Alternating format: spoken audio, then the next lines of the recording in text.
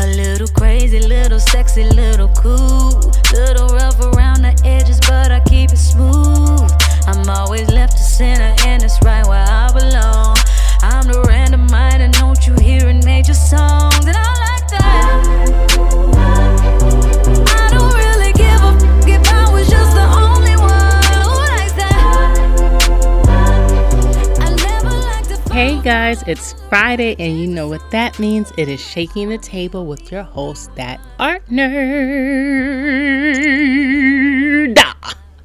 Thank you. I'll be here all week.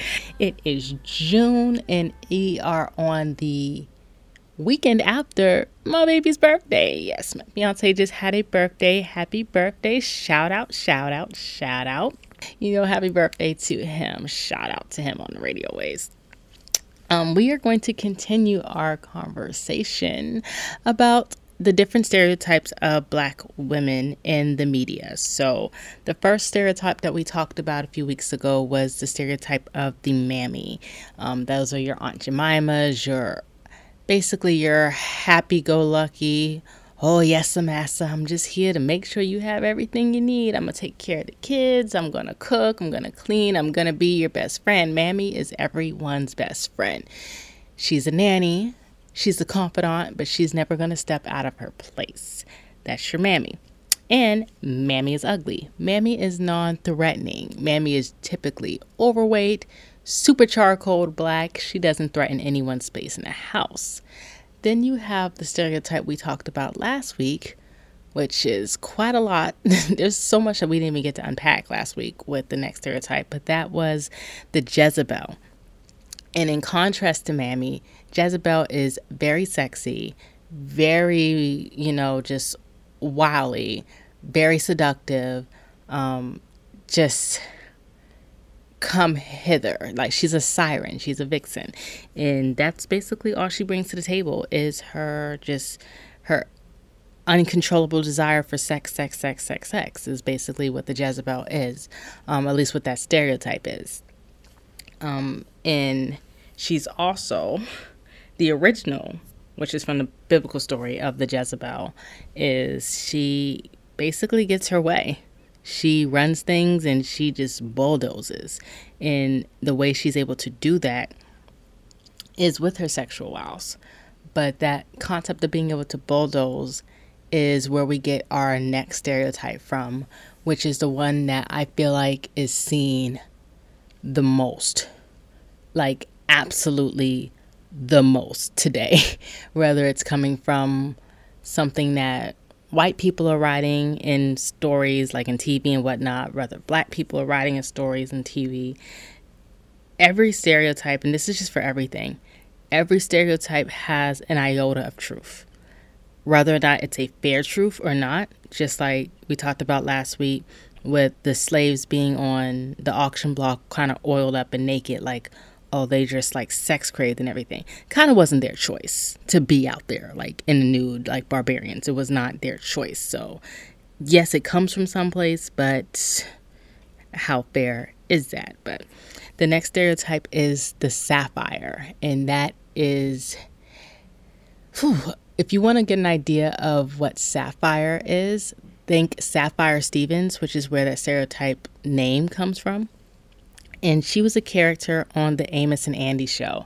Amos and Andy was a extremely racist show from I think that was from my grandparents' era. So it has to be like the 30s or 40s.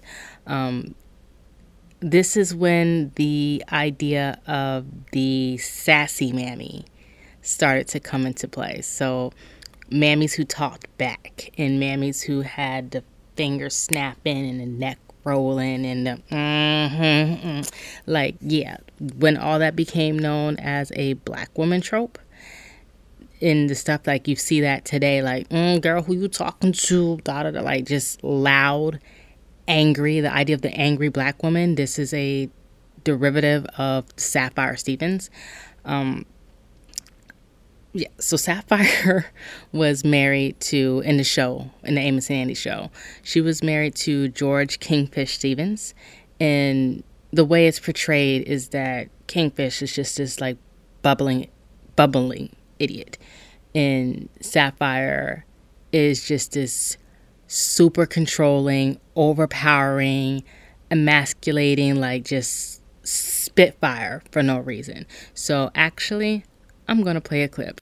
We'll jump right into this clip right after the break. We are back. We are talking about the Sapphire Stereotype for Black women, and we are about to take a listen to Sapphire Stevens of the Amos and Andy show. Take a listen. Just so you can kind of get an idea of where this came from and why it was shown on screens so early in our society. So take a listen. What's the matter with you, George? Ain't you got no mind of your own? Well, I'm only agreeing with you. You could at least express an opinion of your own. Must I tell the whole conversation? Well, now, honey. You sat there and heard the whole program. Ain't you got no opinion, no ideas on it? Well, now that you spoke of it, I think Harriet was a little... That's ridiculous. Honey, I'm only agreeing with you. I don't want you to agree with me. What am I, a child that I have to be humored? Do you think I'm stupid? And at the end of that clip, Kingfish actually asserts himself and says he's the king of his castle and basically he's not going anywhere. And then your next scene is you see him with all his bags packed walking out of the house. So that might sound kind of like funny and normal to us now because it's been depicted in the media so often. But back then, like, especially in your 30s and 40s, the wife did not, under any circumstances, did not talk to the husband like that. You just didn't. So it was basically a way of portraying the Black home as being broken, that the Black man didn't run anything. He wasn't really a man. He was more childlike than mannish. And he needed this woman who basically wanted to be the man herself to run things. And as I mentioned before, all stereotypes come from a certain place. And do we have those Black women who can be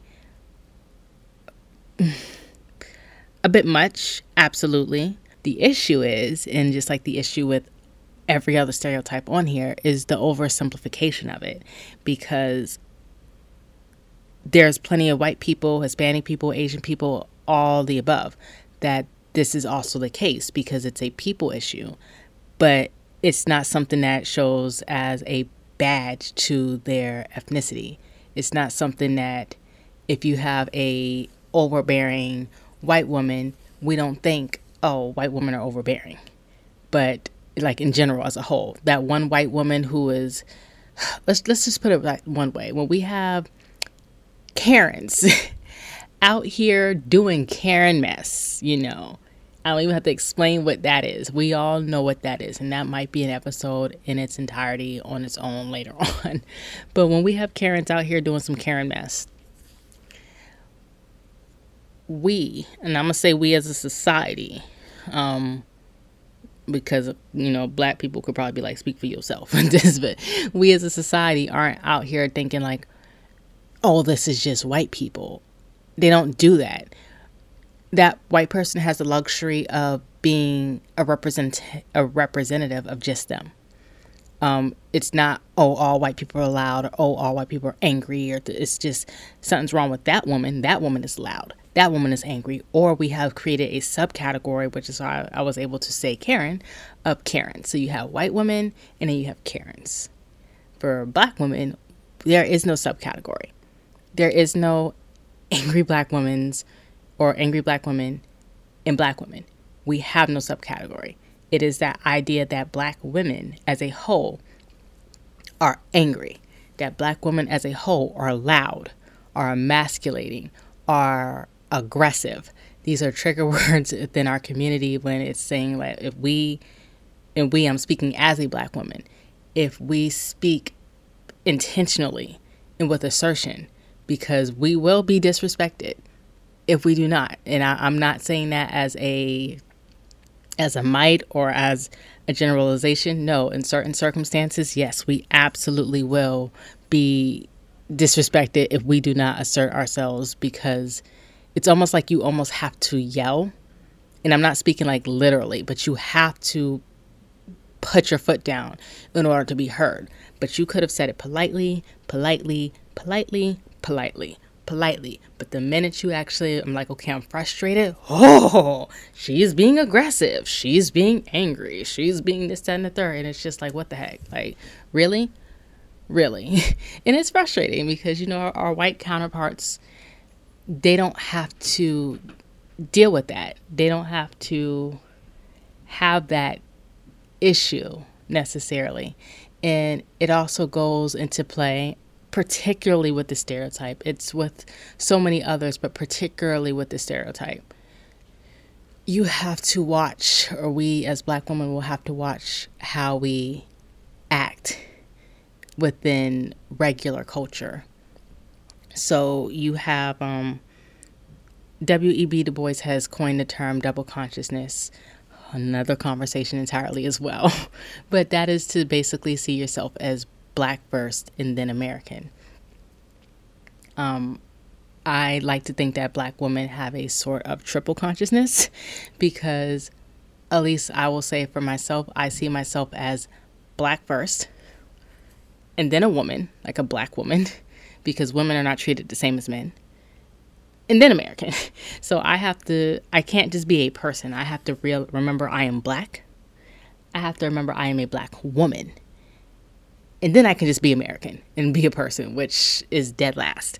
So if something happens in like a grocery store where someone like pushes in front of me or something like that, something that might irritate anybody, you have to, I'm not saying like it's okay to completely spaz out or whatnot, but that thought does come across our heads. Like, I don't want to be seen as yet another angry, yelling Black woman. Or let's not say even something as simple as that. Let's say something in the workplace that you have an opinion or a thought in at work, and your coworkers are just like not listening to you whatsoever, and you have said something like 1,000,000 times, and then that thing doesn't work, and someone throws you under the bus as if you didn't say it wasn't going to work. So then you could be like, no, I actually said X, Y, and Z, but now you run the risk of being called aggressive, or being called hostile, or being called angry for wanting to basically clear your name and assert yourself. And that thought does come up. Whether or not to say or do something does come up. And that is why I think that is the most common stereotype that you see of Black women now, because like, think you're loving hip hop, you have these educated women, educated, beautiful women. And if they are not yelling, screaming, and fighting, it's not good TV. It's just not good TV. And I'm all for some ratchet TV. I love good reality TV shows. But my friends and family could tell you, I like diverse ratchetry. Like, I don't want to just see Black women acting crazy. Like, my show used to be, I'm sorry, y'all, this is like, it's related, but it's not. My jam used to be the Bad Girls Club. Because everybody was ratchet in that house. Whether you're Black, white, Hispanic, Asian, everybody was ratchet. So I'm like, I don't feel like I'm just watching just a stereotype of us. This is just American culture gone wrong. And it made me feel better in a way. But that is all the time that we have. We'll have to touch on this later, you guys. So you have been listening to Shaking the Table with your host, That Art Nerd. I can't wait to talk to you guys next week. Bye. I'm always left to center, and it's right